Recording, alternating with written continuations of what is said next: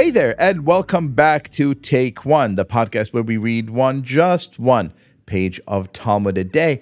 And today's a special day because today we conclude, drumroll please, the very first chapter of the very first tractate, and we move ceremoniously into chapter 2. And to commemorate this great occasion, I wanted to invite one of the people I admire most in the Jewish space, a great teacher, Shira Hecht-Koller, who is the educational director of 929, which is a project of reading one chapter of the Bible every day. If you think a page a day is hard, they do a whole chapter. And it is a phenomenal endeavor that you have to check out at 929.org.il. Amazing. And also teaches Talmud at Drisha. Hello. Hi. Thanks for having me. It's great to be here. So I know from Facebook, where I follow you obsessively, like so many people, that you have decided to sit the Daf cycle out this year and instead are committing yourself to the CrossFit cycle, which is a different level of crazy. How's that going? It's actually kind of amazing how quickly I have learned to love something which is a bit torturous. So as I said yesterday, I feel a little bit like I have battered women syndrome. I'm in this relationship that is with someone who makes you do 300 burpees a second. Love it. Yeah. CrossFit has been, it's a new endeavor for me to be in CrossFit. I've always been involved in sort of in athletics and loved movement and hiking and swimming and tennis and biking, but I decided to challenge myself with something that'll just up the ante a bit. With all my admiration for you, it is very unlikely that you will get me to get off the couch, which is not something that I do. But I'm hoping that you would help me and our listeners understand this kind of really amazing philosophical question that kicks off chapter 2. I'm going to read a very brief paragraph here. This is from the Mishnah. The first question discussed in the Mishnah is the question of intent. One who was reading the sections of the Torah which comprise Shema, and the time for the recitation of the morning or evening Shema arrived. If he focused his heart, he fulfilled his obligation and need not repeat Shema in order to fulfill his obligation. This is true even if he failed to recite the requisite blessings. So the Mishnah here seems to suggest that there is some correlation between the performance of the mitzvot, the commandment, and your actual intentionality. The Hebrew word is beautiful, is kavanah. If you direct your heart and saying, I am now doing this mindfully, consciously, then you're fine. You fulfill the mitzvah. What if you don't? The Mishnah doesn't quite say what happens if he doesn't turn his heart, right? It says, im kivein libo, which is also a very kind of charged statement, I think, when we think about intentionality. What does it mean to direct your heart? Exactly. How right? do I do this that? Opens a whole discussion about intentionality and intentionality in the performance of mitzvot. What does it mean to have intention? Is it enough to go through the motions of doing something? Because if you go through the motions of doing something, then you have some level of intentionality. But the Mishnah seems to be saying, well, im kivein libo, if he directs his heart, well, that seems to be a higher level of requisite intentionality towards the performance. It's not enough to actually do something. There needs to be some consciousness, some awareness, some higher level of direction that would, be guiding and facilitating whatever actions are happening. And so interestingly enough, this case here becomes one of the foundational texts in a much wider debate across the entire Talmud. Which we will see again and You'll again. You'll get there if it's you almost, stick with it. You know what this reminded me of? It almost reminded me of this kind of old corny joke about, an old married couple and one of them says to the other, I don't just want you to do this, I want you to want to do this thing that you clearly don't want to do. Like, how do you measure this intentionality is my first question. And my second is, look, in a book, in a religion so rife with commandments, right, with things you're supposed to do and not supposed to do, are we supposed to have a real sense of desire for each single one of them? Or is it enough sometimes to just say, like, hey, look, man, I don't eat pork because I'm not supposed to, but I'm not going to give it a second moment of thought? Yeah, it's a great question. I think it raises all kinds of things about the endeavor, right? Like, what does it mean? And this we'll see on the next Daf. Like, what does it mean to be bound in this system?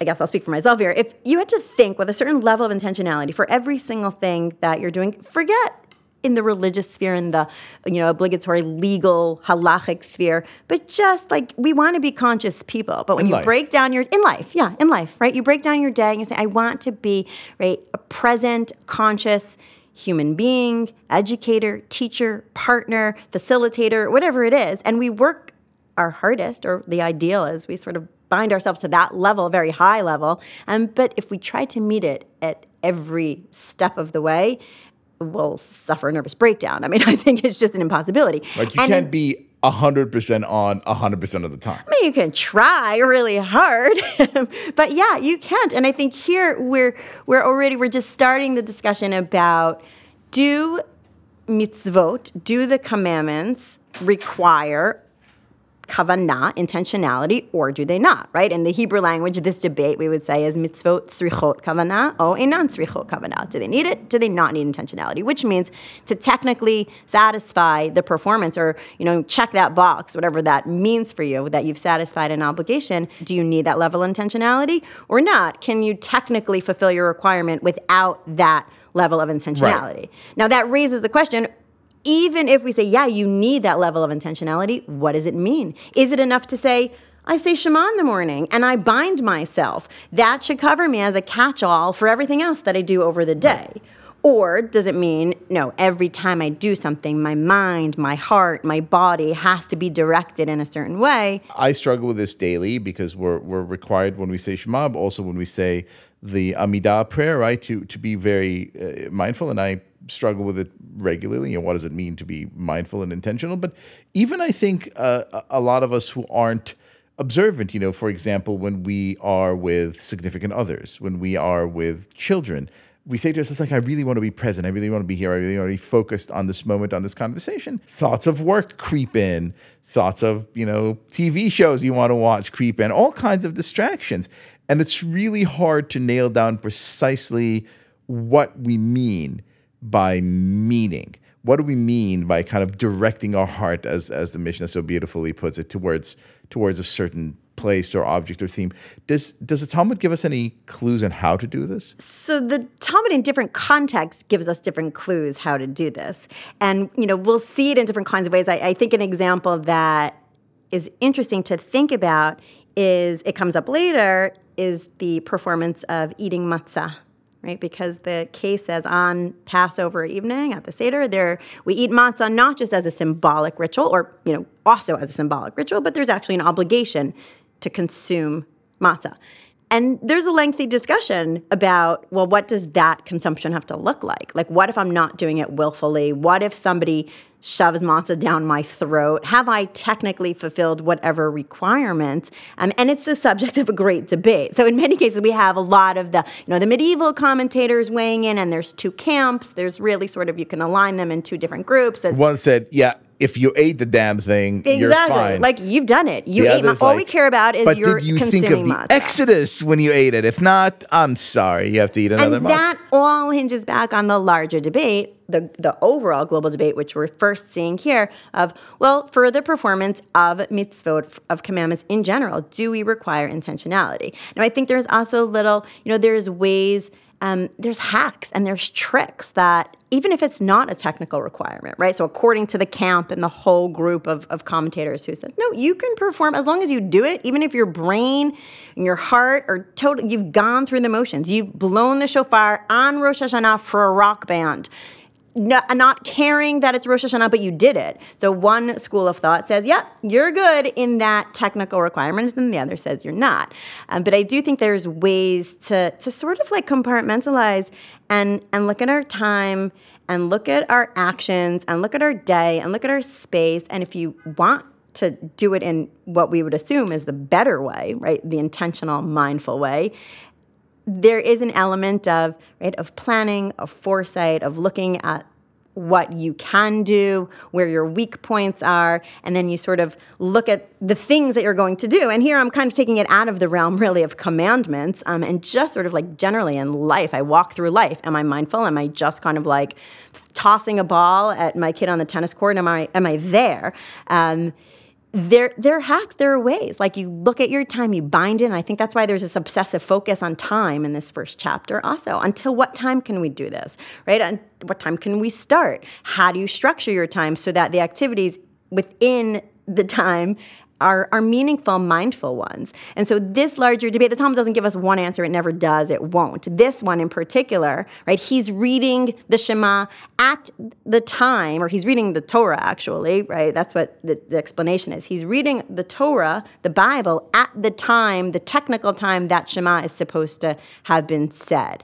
And then the Mishnah says, well, if he's there and if he's with it, he's fulfilled his obligation. And there's a lot of pushback. Like, well, what does it mean he's turned his heart? And what does it mean that he's read? Is he reading for pleasure? Is he reading for the Torah reading on Shabbat? Is he reading to look for mistakes and amend the text? So there's sort of all the things that we play with just to get to the point of, well, what was the action? And once we have the action, we then say, were you even intending it? And it might not even matter. You know, it resonates very strongly with me. I grew up in an observant household and always felt that I was sort of performing mitzvot, even if I couldn't quite put it that way at 8 or 9 or 10. I was performing these commandments with no intentionality. Then my answer, of course, was to flip the script and say, I'm going to perform none of the commandments. I'm going to eat all the bacon cheeseburgers I want, but have a lot of intentionality, because truly that's the only thing that matters. And it's taken me about 40 years to realize that the combination of these two, striking this delicate balance the Talmud speaks of today, is truly the art form of a lifetime. Shira, thank you so much. Thank you. This was terrific.